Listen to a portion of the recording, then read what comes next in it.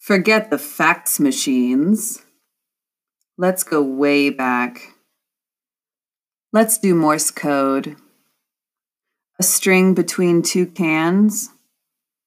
A note in an old wine bottle tossed in the ocean. A carrier pigeon. However it happens, this will make it to you.